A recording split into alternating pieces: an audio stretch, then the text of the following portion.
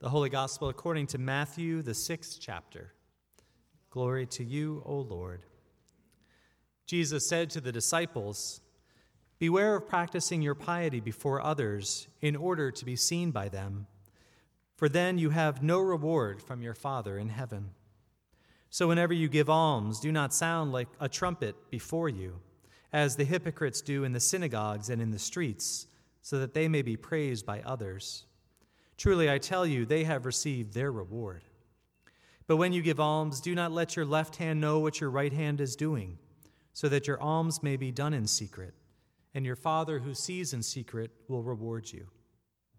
And whenever you pray, do not be like the hypocrites, for they love to stand and pray in the synagogues and at the street corners, so that they may be seen by others.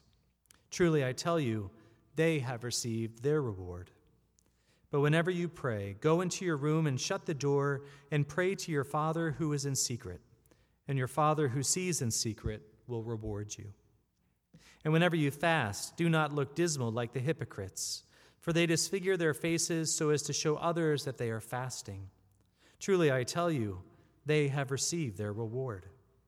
But when you fast, put oil on your head and wash your face, so that your fasting may be seen not by others, but by your Father who is in secret. And your Father who sees in secret will reward you. Do not store up for yourselves treasures on earth, where moth and rust consume and where thieves break in and steal. But store up for yourselves treasures in heaven, where neither moth nor rust consumes and where thieves do not break in and steal. For where your treasure is, there your heart will be also." The Gospel of the Lord. Praise to you, O Christ. Please be seated.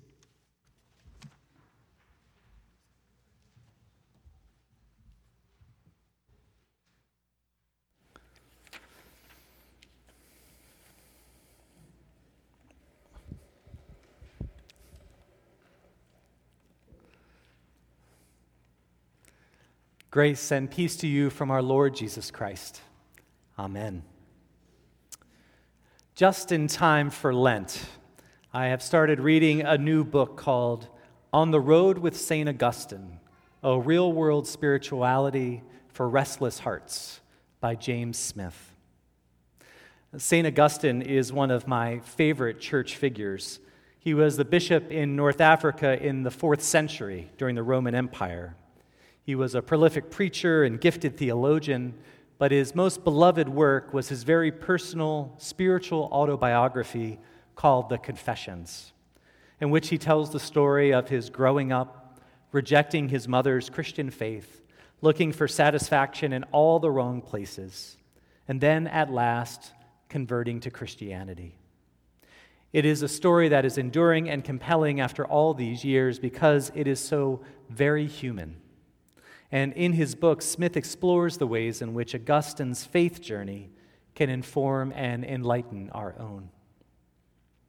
At the heart of it is a quote from Augustine, who famously said, "O God, you have made us for yourself, and our heart is restless until it rests in you." Our hearts are restless until they rest in you.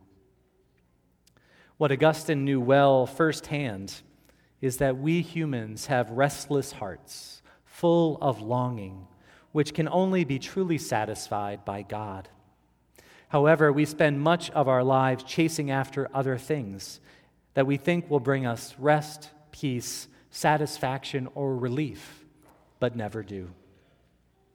It was true in 4th century North Africa, and it is still true of our human condition in the 21st century. And today our hearts are so very restless and so very anxious in ways that Augustine could have never imagined. Our attention economy is predicated on keeping us restless for the next social media post or the next breaking news story or the next new product that promises to transform and save us. We are conditioned to be on the lookout for the next thing and the next and the next.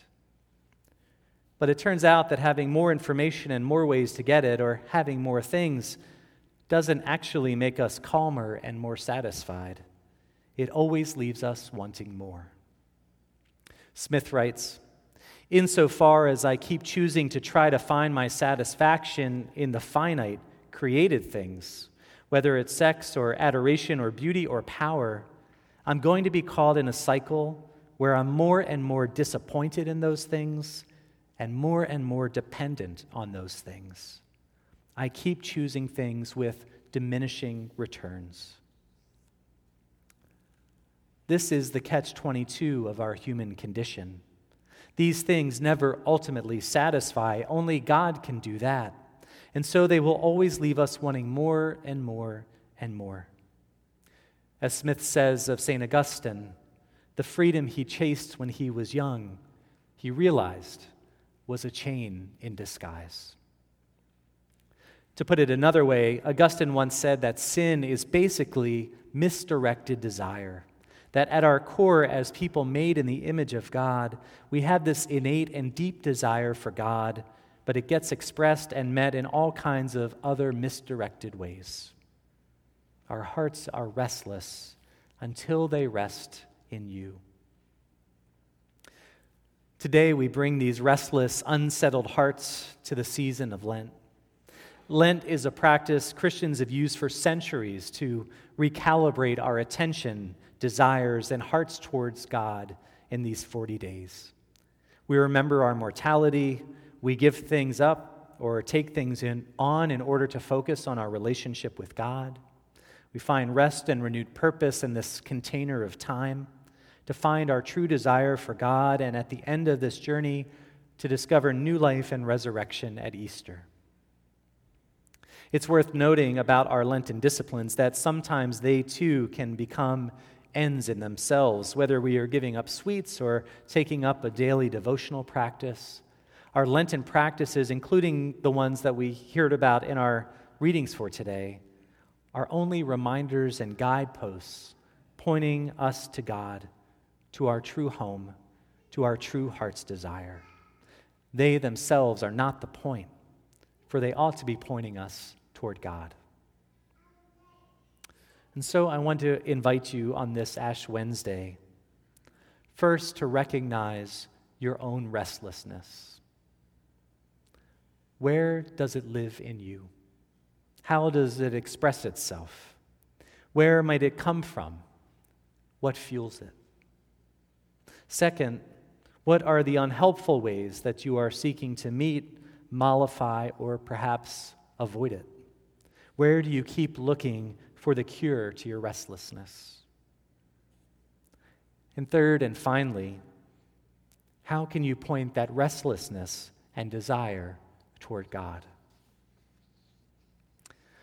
A lot of my sabbatical experience last summer was about this very thing. It took me 4 days and about 80 miles walking on the Camino de Santiago to finally begin to walk out my restlessness. And when I did, I met God at the foot of the Pilgrim Cross. Unplugging from my phone was more than just avoiding the dangers of social media. It was refusing to participate in a system and lifestyle that demands and insists and profits from my restlessness. It was about trying to be less distracted and more present to my life and family and to God, to come back to the things and ultimately the one that bring real satisfaction, gratitude, and peace. And then, of course, I came home and got busy and forgot about all of it. So I keep trying and trying again. And over the last 10 days or so, I've been trying to do a little yoga and meditation each day. It's not pretty, but I do it.